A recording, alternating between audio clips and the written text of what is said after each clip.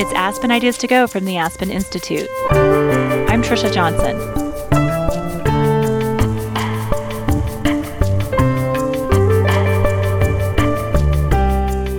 Shakespeare wrote about themes of human life that show up over and over again throughout the centuries.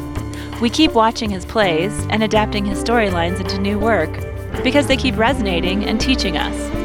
My sense is that Shakespeare wants the work to work.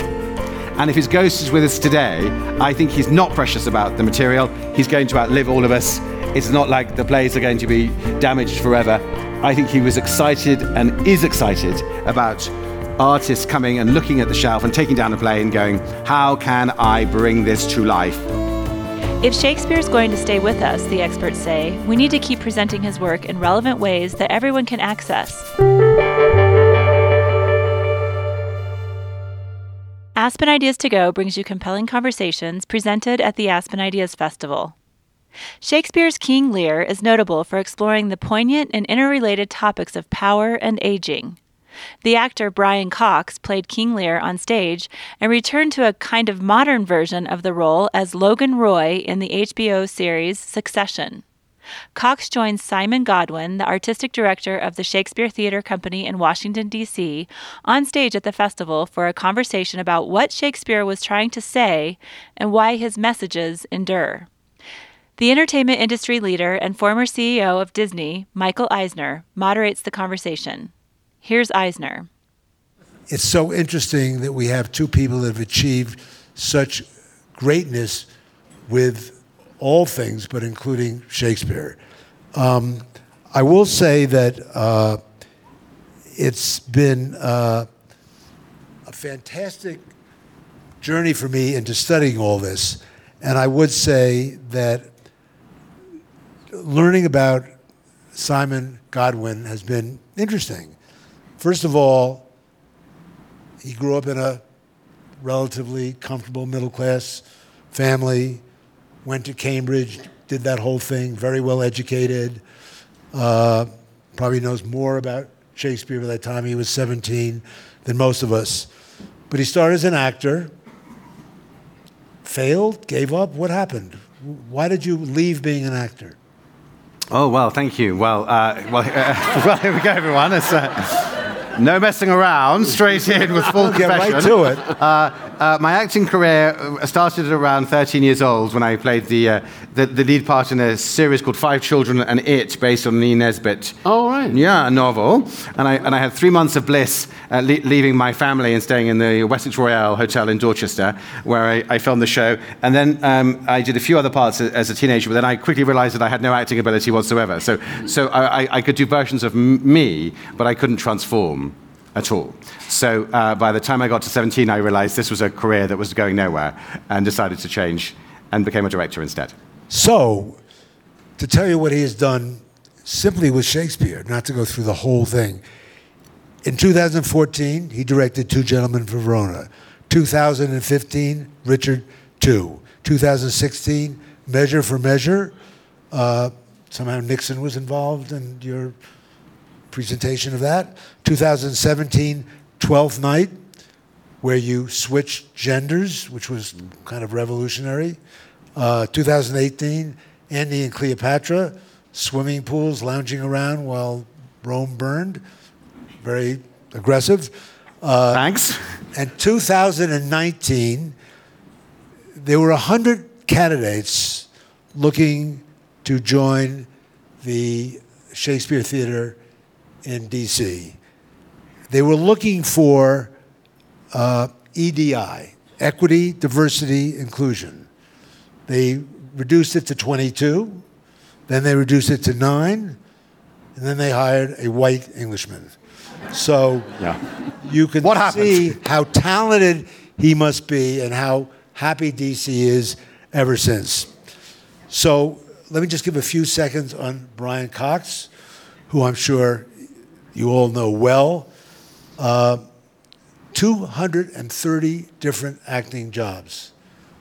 I didn't know there were that many jobs.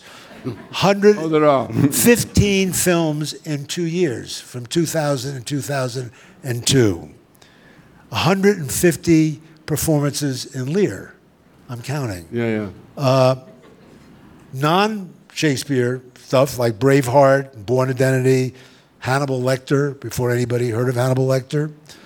He's been described as doing parts for villains, pedophiles, narcissists, Yeah. Nazis. Typecasting. Scotland's answer to Marlon Brando. Yeah. I hear, I read. I was also Scotland's answer to Burt Reynolds for a very short time. I won't even go there. You have said that being poor is difficult, but being rich is even worse and more difficult. As part of your background, you somehow got at 15 to 17 cleaning the stage in your local theater, probably a glorified janitor. Yeah. You got impressed with how nice the people were. Well, it was like a home. It was like a family. And that sent you off to the London Academy. Yeah. And from there, we know he started acting 1961, 1971, As You Like It, 1983, Lear. I just want to set the record on how much they know about Shakespeare. Taming of the Shrew in 87, Titus Andronicus, which is a very difficult play, which you have said is one of the plays that you I performed the think best. I did well on that, don't you think? Yes, absolutely. Definitive, yeah. Yeah, I was definitive. Yeah. According to Simon Goodwin, I was the definitive Titus. Definitive? How are you when you did Lear in a wheelchair? I did Lear in a wheelchair because I went to, when you go to airports, you see people arrive very healthy, people in their late mid-60s, even late 50s.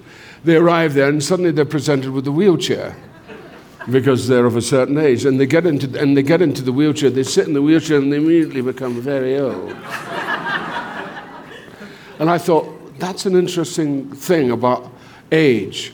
I'm sorry, Michael, to interrupt, but I have a thing about age.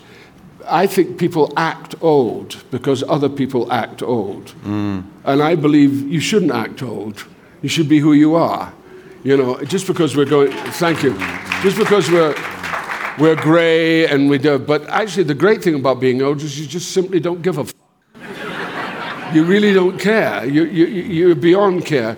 But truly, we are still human and we are still alive, and we don't have to do all that old acting, people do it, and we're encouraged to do it, and it's a sort of ageism thing which I really, really do not like. Sorry, Michael. One thing interesting about aging, in all these Shakespeare plays, there is Lear, others, and of course Succession, there is this feeling that old people should go away and give their power to their horrible children or somebody else. And you see that all through Shakespeare, and you see that all through Logan. Succession, yeah. You see it through Succession. And do you see it with American Dianne Feinstein? Do you see it with all the talk about Biden? So ageism didn't start in the last 50 years. Yeah. It certainly is all through Shakespeare. So that's a similarity between Succession and Shakespeare. The Jesse Armstrong and his group are the Shakespeare of Succession, and you can look to King Lear, and we'll talk about that, but you can also look to Hamlet, Titus Andronicus, Macbeth, Twelfth Night, Richard III. You can look to Jane Austen. You can look to Aristotle. All of these great dramatists you really can find in Succession. And obviously, Jesse Armstrong and all of you who were performing it know that. So you also can see it in these dynastic families, which is interesting as we put it all together. And obviously, the Murdochs have been talked about, but it could go to the Redstones or the Trumps or the Sulzbergers or the Mercers or the Roberts or the Carnegies, the Disneys. I won't go there. But anyway, you can certainly see it. So let me start off by getting into all of this. What is it in England that, and Shakespeare particularly, that gives the leads, these kings, their power, as opposed to what gives Roy Logan the power in Succession? How do these people that you are playing in Succession have the same kind of power in today's world that King Lear had and others had? Maybe I'll start with Simon. Or is that just a stupid question to start off with? No, that's a great question, Michael. Thank you. Well, just to talk a little bit about Shakespeare, if I may, and his sort of beginnings and his vision of theatre and storytelling, but I think it somehow will trace back to your question. What's extraordinary about Shakespeare is that he lived at a very particular moment in history. And he lived in a moment which you could liken to the golden age of Hollywood, or even the golden age of streaming. And that he was somebody that grew up in Stratford-upon-Avon in the countryside. He hadn't gone to university. His dad made gloves. But crucially, when he was growing up, the only theatre that he would have seen were touring companies that would come and they would play outside on the local green. And then in the late 16th century, this new idea, this new innovation appeared, which was this concept of building a theatre, which was an entirely new idea in England. It was a building solely devised for the watching of plays. And this idea of the theatre that appeared in London for the first time was wildly popular. And everyone was excited to go. And of course, what happened was you needed plays, and you needed them quickly because there was this new technology, and one desperately needed scripts quickly. So Shakespeare was really just at the right moment in time to be at the heart of this revolution in storytelling. And what Shakespeare was brilliant at is going, right, I've got this very diverse audience. There are 3,000 of them in the globe. They're coming from all walks of life. Some are well off, some are not. They're all sitting in different seats according to their background, but they're all in the same place. So what I've got to do is think about stories that are going to be universal enough to speak directly to all the folks sitting in this new building called a theatre. And one of the great things that he did, of course, was to write in iambic pentameter. So Shakespeare lines are essentially written da-dum, da-dum, da-dum, da-dum, da-dum. That's the kind of governing rhythm. And why I think there are lots of reasons that we can talk about he chose that, but one of the biggest and most important was that it reflects the human heart. So everyone in the audience listening cannot help but be drawn in to this ba-bum, ba-bum, ba-bum, ba-bum, ba-bum rhythm. So he starts with the technicalities, he starts in this new building, and then he looks to stories. So of course he's drawn to things like, well, love. Everyone's been in love, or everyone wants to be in love, or everyone has a memory of love. So let's think about the greatest love story, Romeo and Juliet. He thinks about fathers and sons, which takes him to Hamlet, to the supernatural, to ghosts. And of course, he's very, very interested in hugely powerful, patriarchal figures that believe they have everything. And the thing that frightens the patriarchal figures, these kings, more than anything else, is death. Because death, as Freud said, is the complex symbol, the impossible to unravel event that is hurtling towards all of us, yet none of us have experienced. But doesn't God and divineness give his heroes like King their position? So they start as a divine being, and that's where they begin, whereas in Succession, they're corporate executives. Exactly. So they're divine beings as well. Yes. Well, quite. So I think a modern Shakespeare of the kind that Succession is going to find some corollary between, well, who are the kings, who are the towering egos, who are the exciting monsters that we want to be glued to in a way that those audiences were in the time of Shakespeare with those extraordinary characters that he was writing about. Right. But does Lear, he seems to spread his madness. Well, Lear is a very interesting play because it's a later play. The real interesting time of Shakespeare is in the 1590s, when he wrote Richard III, Titus Andronicus, which were plays that he could get his rocks off on. And he really did get his rocks off, and that's why they're great plays to play. They're very entertaining. I mean, he really understands the nature of entertainment. Then he gets older. He wasn't very old when he died. He was only 52 when he died. But when he gets to a point in relationship to his own family disintegrating, there's a wonderful book called Hamnet, and there's a very good production of it now at Stratford, about Shakespeare's son, Hamnet. Now, there's a reason that Hamnet and Hamlet have a relationship together. Hamnet produced Lear. Lear came out of that time.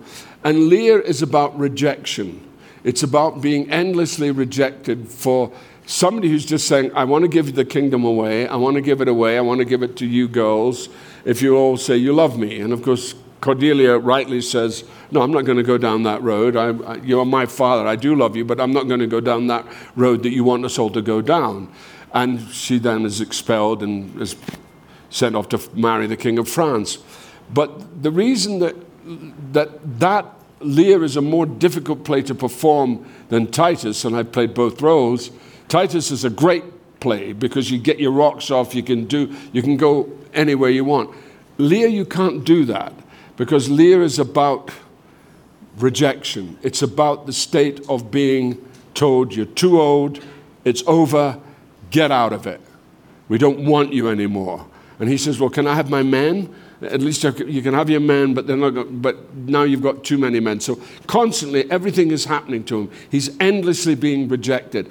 And it's also about Shakespeare's own personal rejection within his family. And that's where it reflects. That's why he's a mature writer when he gets to Lear. He really writes a play that comes deeply from within him. Unlike Richard III or Titus, they don't come from deeply within him. They're great plays, don't get me wrong. Titus has all the ideas for the other plays. It has even Lear in it. It has Othello in it. It has Hamlet in it, Feigned Madness. It has all the ideas that come out that he distills to later plays. But the interesting thing is as he gets older, the plays get darker. And also, curiously, they become dark, but also you get The Winter's Tale. You get The Tempest. You get coming to terms with who your life is. And that's what I think is so interesting of him as a dramatist. The one thing I thought was interesting is he wrote Lear in like 1606. And that was at a time that King James was in the throne. Right, that's right. And King James was trying to bring England and Scotland together. He failed. A couple years later, the Catholics... Well, he didn't fail. It was all right for a bit. It was later on that it failed. But he was not considered that successful. Well, they didn't like him. Well, the first thing that he did wrong, King James, interestingly enough, he hated smoking. Because in Scotland, they didn't smoke, they took snuff. And when he came to England, he found everybody smoked.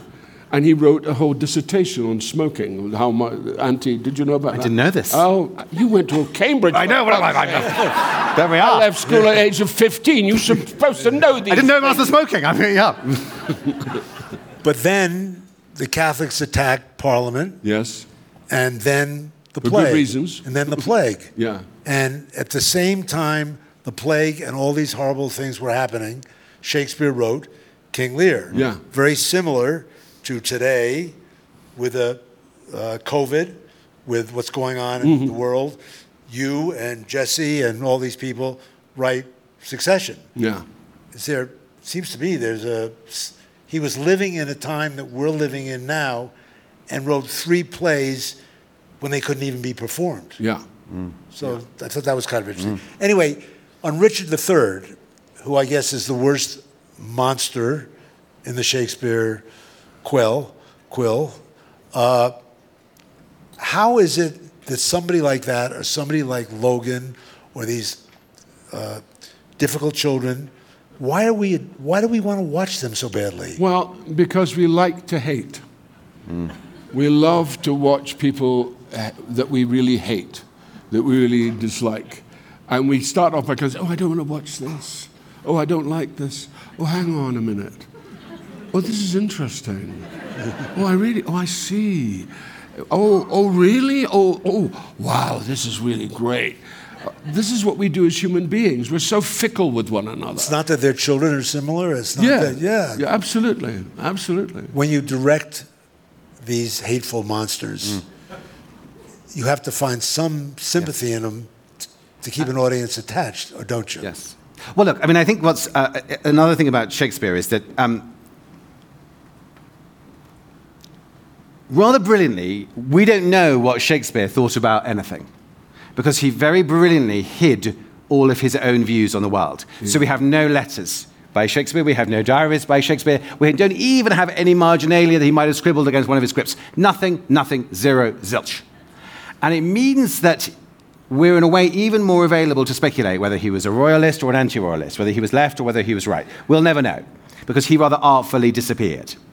And that's true, I think, of his characters, that it's actually very difficult to come to a stable, categoric view of these characters, because actually they're moving all the time between hero and villain, and villain and hero to villain. And he's very careful to take a character like Iago, who is one of the most, in quotation marks, evil characters in the whole of the canon, and yet he writes him in a way that his language, his wit, his intelligence are off the scale, completely breathtaking. So Shakespeare dares to say, "Judge at your peril. Out of the crooked timber of humanity, no straight thing was ever made," said Kant. And I think Shakespeare knew that, believed that, and embodied that. Yeah, it's interesting that Richard III, if you see the heading of Richard III, it's described as the tragedy of Richard III. Yes. It's not it's not the Richard III that we all know, and also it was based on a rather scurrilous book by Sir Thomas More, and it was actually propaganda to dish Richard III. They all wanted to dish him. Now we've discovered that Richard III, and there's been a Richard III society going for a long time, Richard III wasn't that bad, and he probably wasn't responsible for half the things he's been accused of being responsible for. But Shakespeare wrote the tragedy of Richard III. I directed Richard III, so I tried to know, where is the tragedy? And of course the tragedy is the fact that he is crippled. He is a cripple. He is a man who is, he says, at the beginning, I love the way you can quote. I can never quote anything. Now is the winter of our discontent made glorious summer by the son of York. And then he goes on about, and I, who's like this and like that, and can't do this and can't do that, and I'm the poor. And that's the tragedy, is this man is completely, he's destroyed, physically destroyed. And people forget that, because they just say he's an outrageous villain. Yeah. And the truth is, nobody's an outrageous villain. Yeah. They all become outrageous villains. My image of this is, look at babies. Go into a hospital and look at newborn babies. I want you to pick out the one that's Hannibal Lecter, and the one that's Adolf Hitler, and the one that's Albert Einstein, and the one that's whoever's nice. And it's hard to do. Yeah. The babies become something else because of what happens around us. And Shakespeare was so in touch with that, so in touch with circumstance. That's the other thing. The other thing, too, about the later plays, Othello, Macbeth, all those plays that came in the Jacobean age and the quintessential change of that is Othello. Othello is an Elizabethan character. He is part of an Elizabethan world. He's part of a world of enterprise and a world that's forming cities and cultures. And he's this wonderful black guy who represents this world. And he goes on, and he's incredible. Iago is the Jacobean. He's the guy who's questioning everything, who says, it's all it doesn't mean anything. What's he doing? It's all nonsense. And that's what's so extraordinary about him as a writer, is he's able to understand the time he's in better than anybody. And he does it exemplary. He also seems to be obsessed with the children of all these people. Yes. In Henry IV, he's obsessed that Hal can never... Absolutely.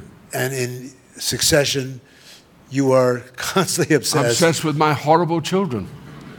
And it seems to me you love them, but they really don't love you. Well, they do love me. I wish it was that simple. And that's the greatness of Jesse's writing. And that's why he would, if he was here, he would hate this conversation.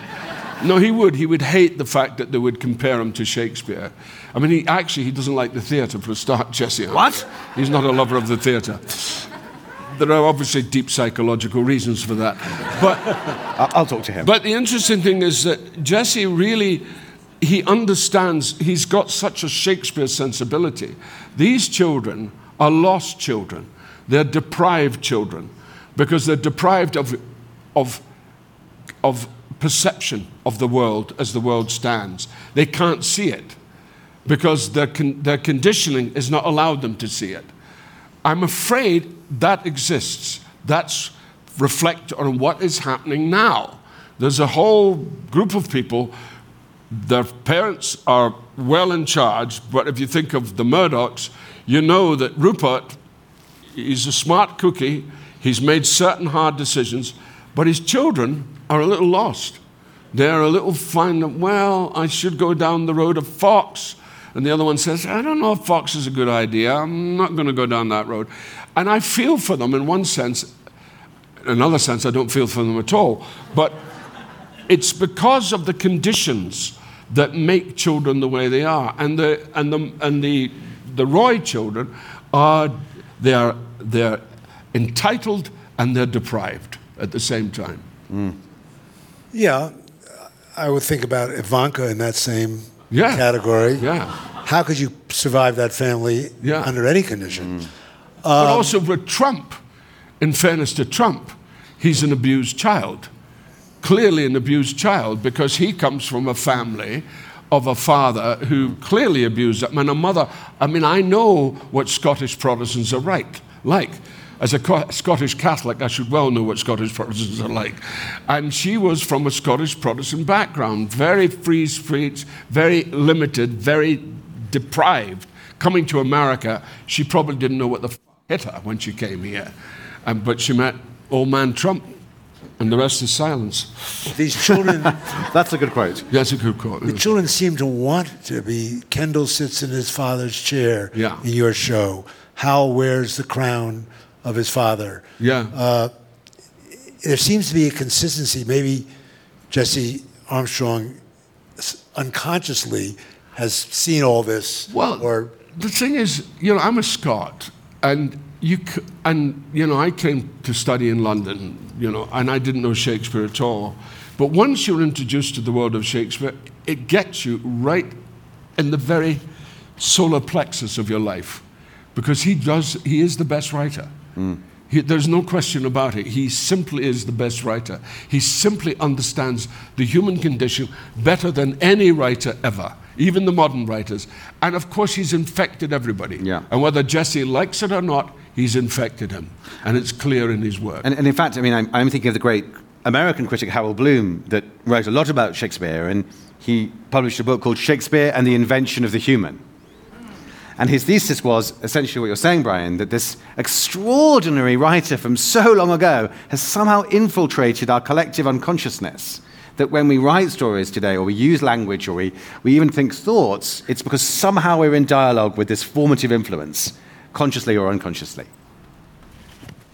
When, on that point, I don't know if I should even get to this, but it seems in Succession that the writers deal with bodily fluids quite a bit. There's defecating in the bed, there's urinating in the office on the floor, there's... masturbation.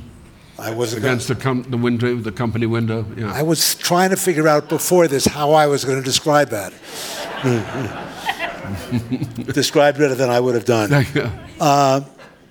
And in Shakespeare, when he talks about bile, black bile, yellow bile, phlegm, are they both, in both these shows, these writers, are they saying they may be royal, they may be God-given, they may be the biggest media star in the world, but they're still animals? Yeah. I also think that one of the problems that we have, which of course is about humors, now, the humors had certain, the humors were the things that men and women contained within them. So bile was created because of certain influences, certain restrictions. So all of those elements were created. We don't have that sense anymore. We don't know about how these things affect us, how affected them that affect us. We don't have that. That's gone. Shakespeare has it. He pays not too much attention to it, but he gives enough attention to it. Yes, and I'll build on that if I may, Brian. Go ahead.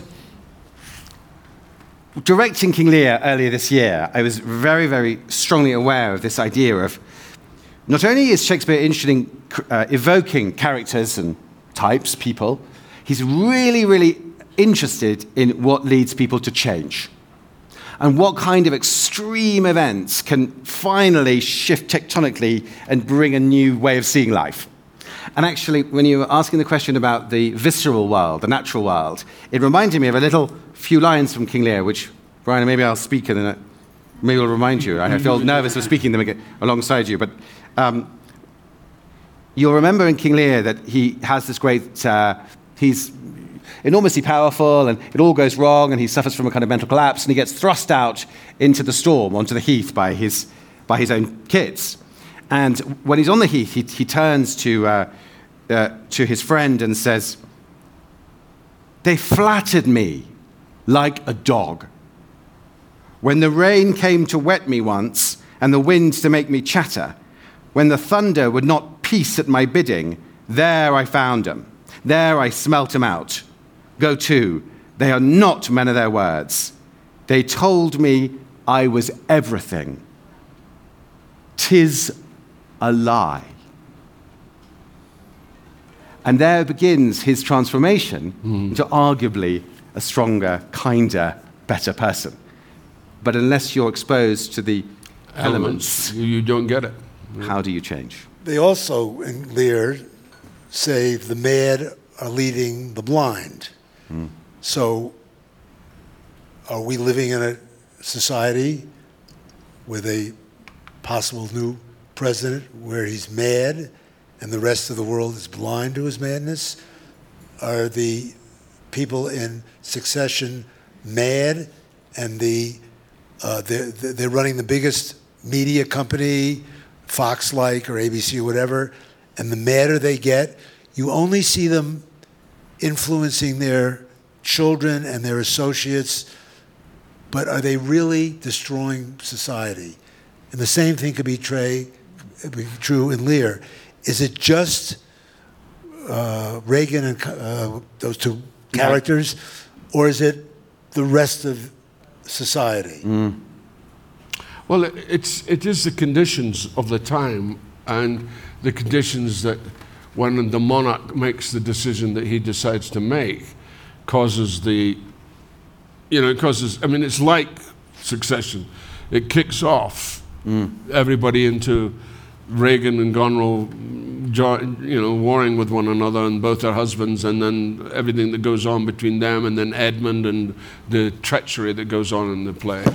Yeah, it does kick it off. And I think that's why we're still connected very deeply with those plays, and every writer has to be.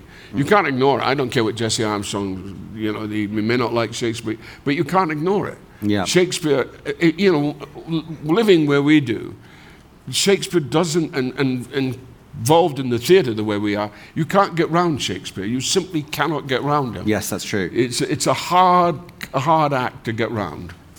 But also, Brian and I were just talking about Buddhism, which Brian knows a lot more about than I do, but I believe the first tenet of Buddhism is suffering exists. And Brian, you spoke about life is suffering. And Brian spoke about the heart-rending book, Hamnet, which is so brilliant, but it really describes what it's like to lose a child. And it's terribly moving. And when you think about Shakespeare undergoing this suffering, what he becomes curious then about is understanding and giving meaning to suffering. So I think a critical thing in King Lear, which was so radical, was that, of course, there was already a play of King Lear before Shakespeare wrote the play of King Lear. It had been on a few years previous. So it had been someone else's version of King Lear. People had gone to these new theatres. They'd seen it. Great. Oh, William Shakespeare's done his version of a King Lear story. Great. So people trundled along. Now, in the story that everyone knew, at the end, Cordelia, the beloved youngest daughter, marries the Prince of France and all is well. it is a happy ending. So Shakespeare decides, something I want to change. So yes, King Lear is reunited with Cordelia in the last few scenes. The audience are thinking, great, we know the ending, wonderful. And then, to the horror of everybody, Cordelia is hung in front of her father.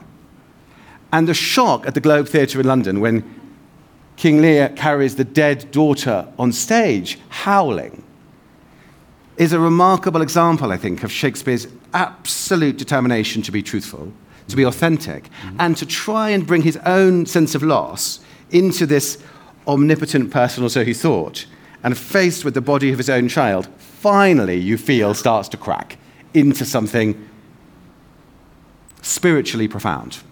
Is this why everybody dies in Shakespeare? Well, but I think in this case, he's interested to answer your question about, is it the end of the world? Is this a disaster? Is this a nihilistic vision? It's actually a vision of change. Yeah. And it becomes a metaphor of how we can all use that which is thrown at us in some way to try and grow from it rather than be diminished. And the change comes from Edgar, because yes. Edgar takes it on, and he takes it, because that world ends and we move into a new world, just in the same way that in this country you move from one presidency to another presidency. You use from one state of optimism, pessimism, to another state of pessimism, optimism, Yeah, and then you have these wonderful last lines, which I would say resonate very well today with the weight of this sad time we must obey. Speak what we feel. Not what we ought to say. They rehearse that. No. Do you think, I think we generally watch these plays because of the cathartic nature, but for the grace of God, go I, it's not me, and all the stuff. But do we also look at it because the act of a divine king, or the act of a media, or any kind of major family dynasty, affects our lives? Yeah. It's not just them and their idiot children, it's our lives. Yeah. So we see Trump's funny little children running around doing stupid things, and it affects us in the end of the day. And we give too much attention to it. That's the other problem. We give far too much attention to it. I think that's the problem, the Trump problem. CNN goes on and on and on and on and on about Trump, and you just say, shut the fuck up. I don't know, I'm addicted to it. Yeah, and you just say, you're supposed to be the channel of sensibility. Be sensible, ignore the fucker. That's the only way to be. So I want to get back to Jesse Armstrong, who's never watched a Shakespeare play. Why does he have you say, would you like to hear my favorite passage from Shakespeare? Take the fucking money. Well, it's frustration. It's not the favorite passage from Shakespeare. Never said take the fucking money. No, that comes at a point where there's so much cant surrounding him with this very kind of liberal family, and it's all hunky-dory, and he just goes, oh, f*** this. You know what my favorite Shakespeare quote is? Take the fucking money. And it isn't Shakespeare at all. It's Logan, sort of. Well, I was just scrolling which play it was from. Similarly, what? Roman says, I land the deal. I'm crowned king, just like Hamlet. If that happens in Hamlet, I don't care. So it's like, well, let me go back to one thing. There is a lot of comedy in both Shakespeare and... Oh, it's an enormous amount of comedy. It's a little harder if you don't understand the language as well in Shakespeare to get the comedy, but you certainly get it in Succession. Oh, you do. But I also think, it's very interesting. We're going to talk about film, Shakespeare on film, and I think it's really interesting that so much of performing Shakespeare has been really conditioned in not good ways. It's okay, but we had the sort of grand acting of, when I was 15, there's a guy called John Henderson. It was my first job, and he invited me with not just myself, but a whole company, and I was included as a 15-year-old, I didn't expect to be, to go and listen to some recordings of Hamlet, the Hamlet speech Oh, what a pleasant, what is it? What a rogue and peasant slave am I? Yeah, that isn't not monstrous at this play. The Hamlet's, oh, vengeance. And I listened to the speech, so I listened to John Barrymore, who took for ever to do the speech. John Gielgud, who sang the speech beautifully. We listened to Ernest Milton, who was not half bad, actually. And then we listened to Johnson Forbes Robertson. Now, he was an actor of the early part of the 20th century. But his sensibility was extraordinary. And and the timing of each speech was something like the Barrymore speech took about 10 minutes. No, that's an exaggeration. It took about 6 minutes. The Gielgud speech took about 4 minutes. The Johnson Forbes Robertson was over in 3 minutes, tops. And it was as clear as anything. And that's one of the problems that we have.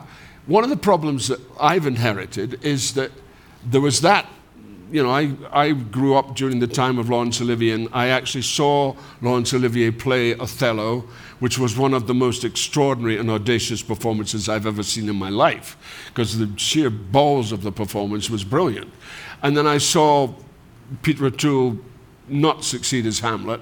I saw David Warner being the Hamlet of his age. So I saw these actors, and I saw how they were all imprisoned by the past in terms of how do we act Shakespeare? How do we play Shakespeare?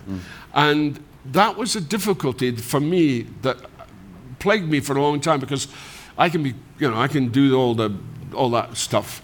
And I just thought, no, that's not serving it. It's not actually serving the play, not serving the animal.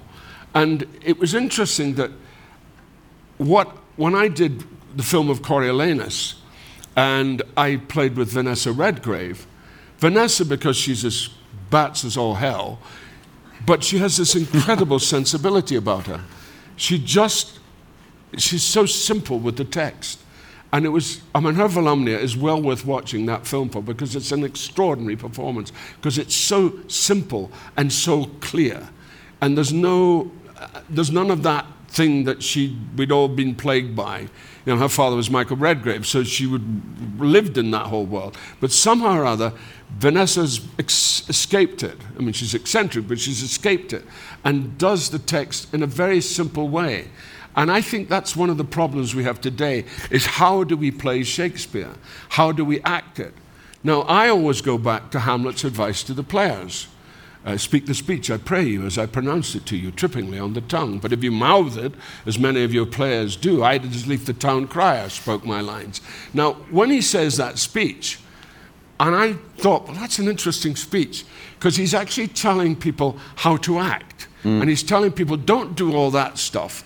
Now, and I realized where it comes in the play. It comes after he's been incredibly moved by the player King, who has acted in the grand manner. And he's acted in the grand manner, and because he's of that time, he goes, oh my God, this is incredible, and he's weeping.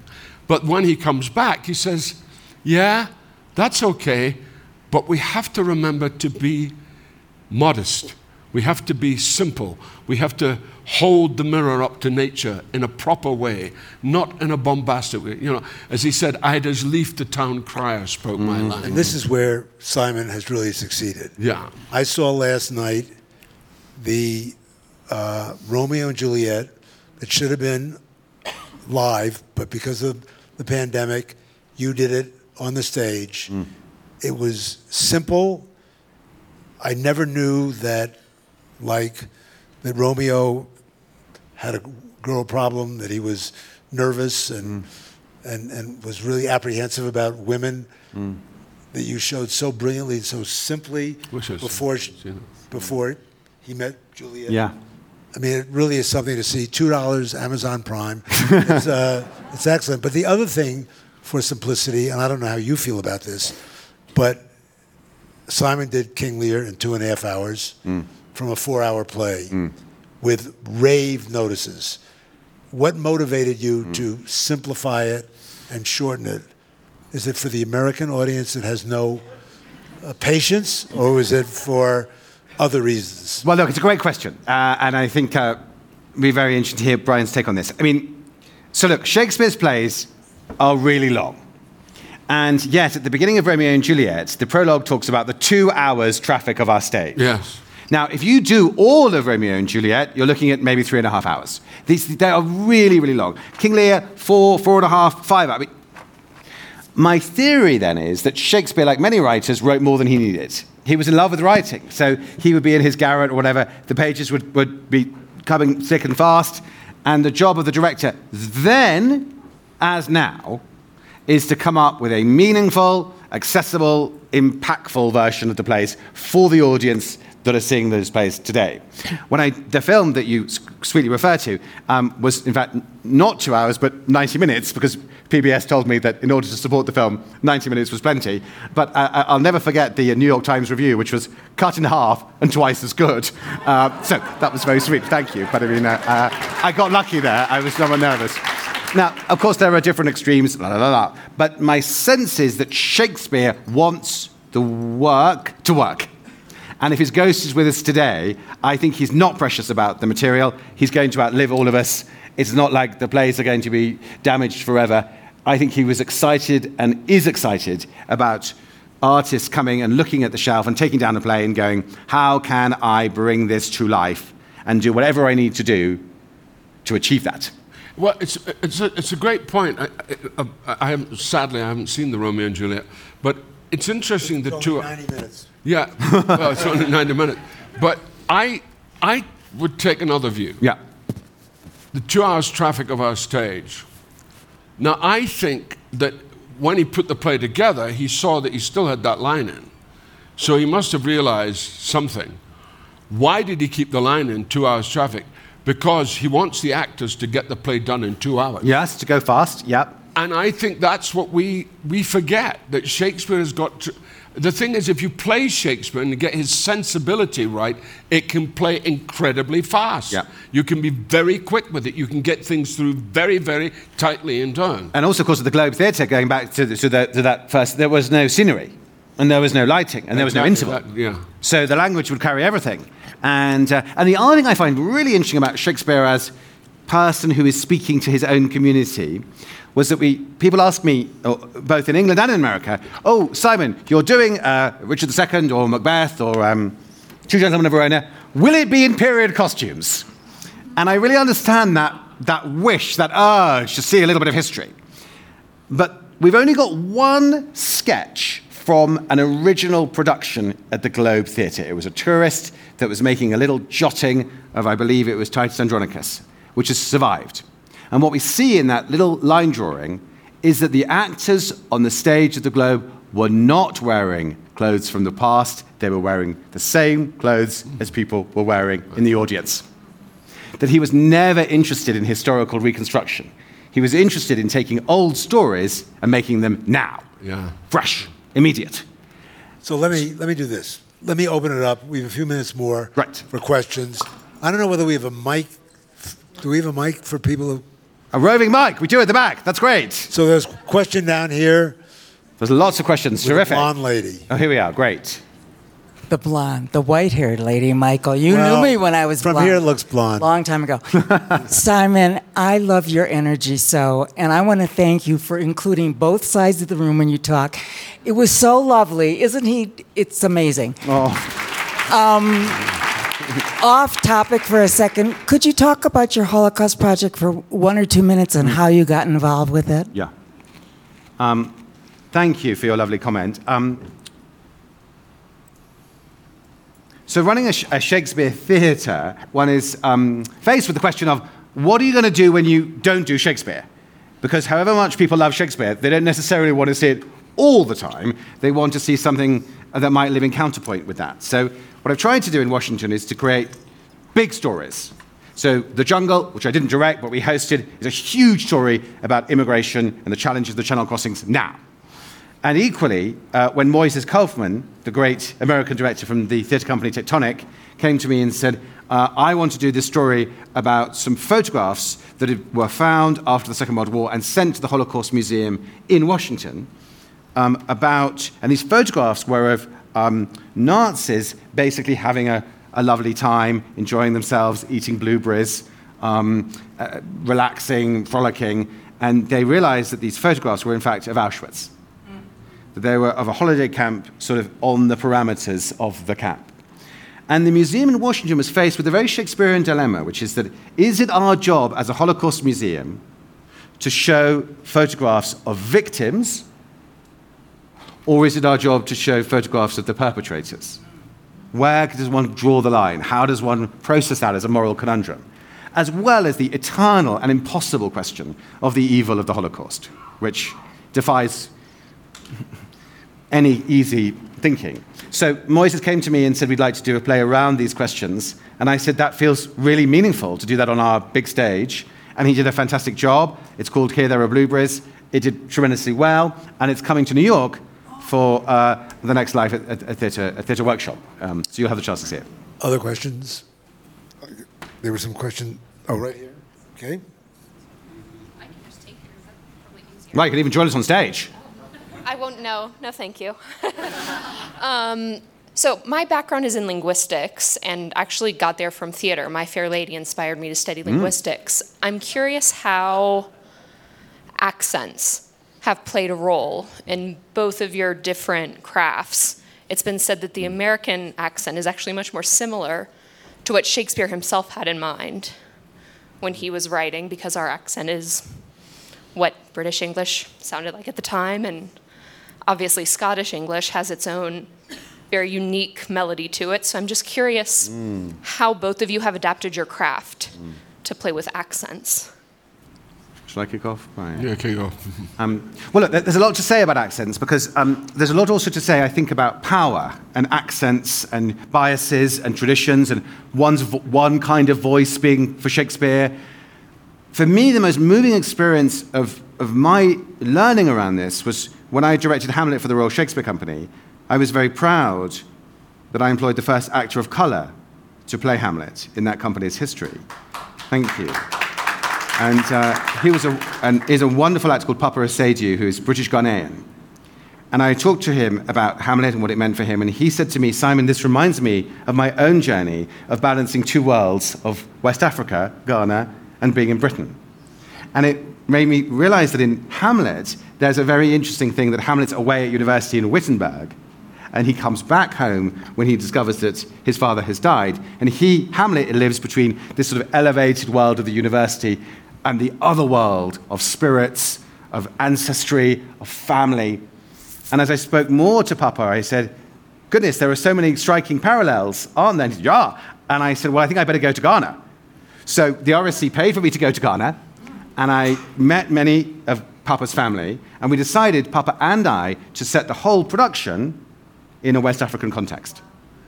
And so we created a prologue of Hamlet getting his graduation ceremony at a European university, and then him returning to a place of enormous turmoil, where ideas of ghosts and faith and family came alive in a completely new way. And I speak about it in answer to your great question, because this was a company that was speaking Shakespeare using West African accents. And it was a complete revelation, and opened so many new possibilities and so many new relationships that it taught me a huge amount that accents matter, but not the accents that you think. I still would like to hear Brian Cox. I still would like to hear Brian Cox do The Music Man. Oh, The Music Man. Oh, I want to see that. That was one of my favorite things. Were you great? I was pretty good. I'm sure you were brilliant. I got reviews. I thought I'd get reviews from my singing. I didn't. But I got Back reviews there from my dancing. with the white hair. I just Yes. can I just, Silver hair. I'd like to talk about, sorry, can I just, before you go on, I want to talk about linguistics. That's very interesting what he says. And I understand that. But if you're a Scot going to England, it was a highly different thing. The imposition was extraordinary. Tony Hopkins, more than anybody I know, suffered from that. He suffered it to such an extent that in 1971, when he was playing Macbeth in Macbeth, he left the production because he'd had enough of being the Welsh guy filling in. And it's very hard.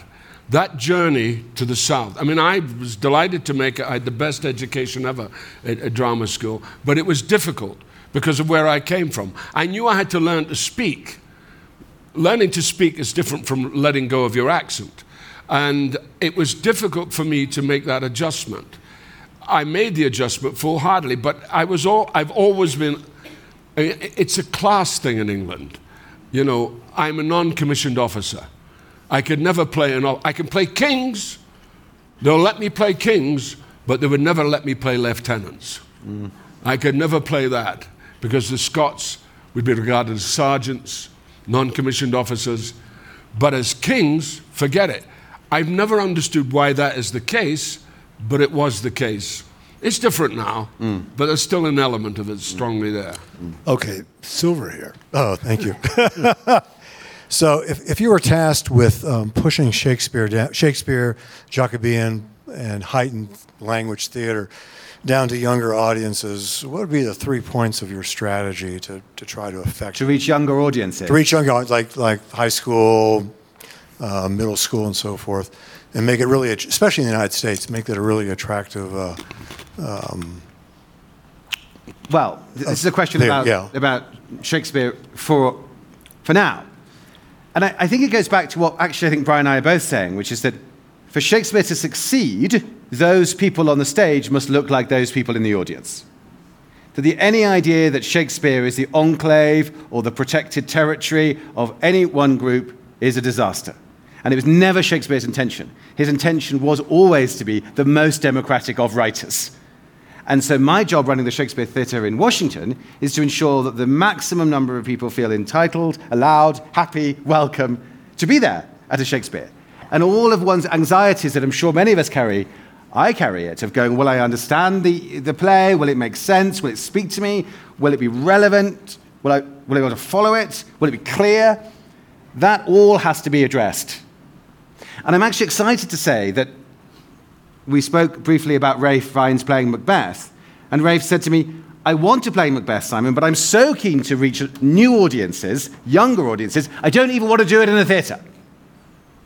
So we're going to cities, and we're going to transform spaces in areas that there haven't even been a theatre in.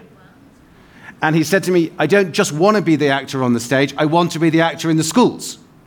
So Ralph has said, wherever we go, we're going to Edinburgh, we're going to Liverpool, we're going to Washington, we're going to have a corollary program where young folks come into the spaces, they see the show, they meet Ralph afterwards, and we do work in the schools. Because I think the future of Shakespeare entirely lies in the future of the audience. Shakespeare does not live without all of you. And so it's career suicide for me not to take all of you profoundly seriously and find out how Shakespeare can continue to live for each and every one of you. I think that is a good note, and to thank our guests who were brilliant, as I expected they would be. We came within 32 seconds of an hour, so I wish you all good night. Thank you very much. Thank you, Michael. Thank you, Simon.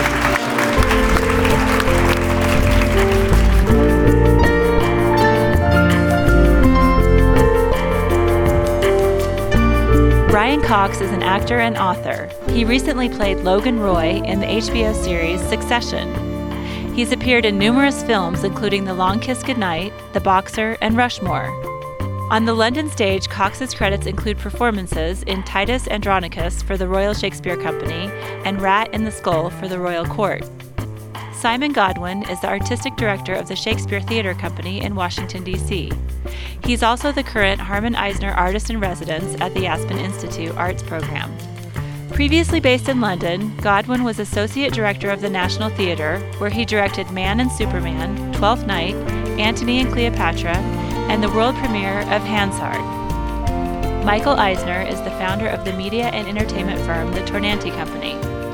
He's been a leader in the entertainment industry for 4 decades, notably as chairman and CEO of the Walt Disney Company, a position he held from 1984 to 2005. Today's show was programmed by the Aspen Ideas Festival team and produced by Natalie Jones and me.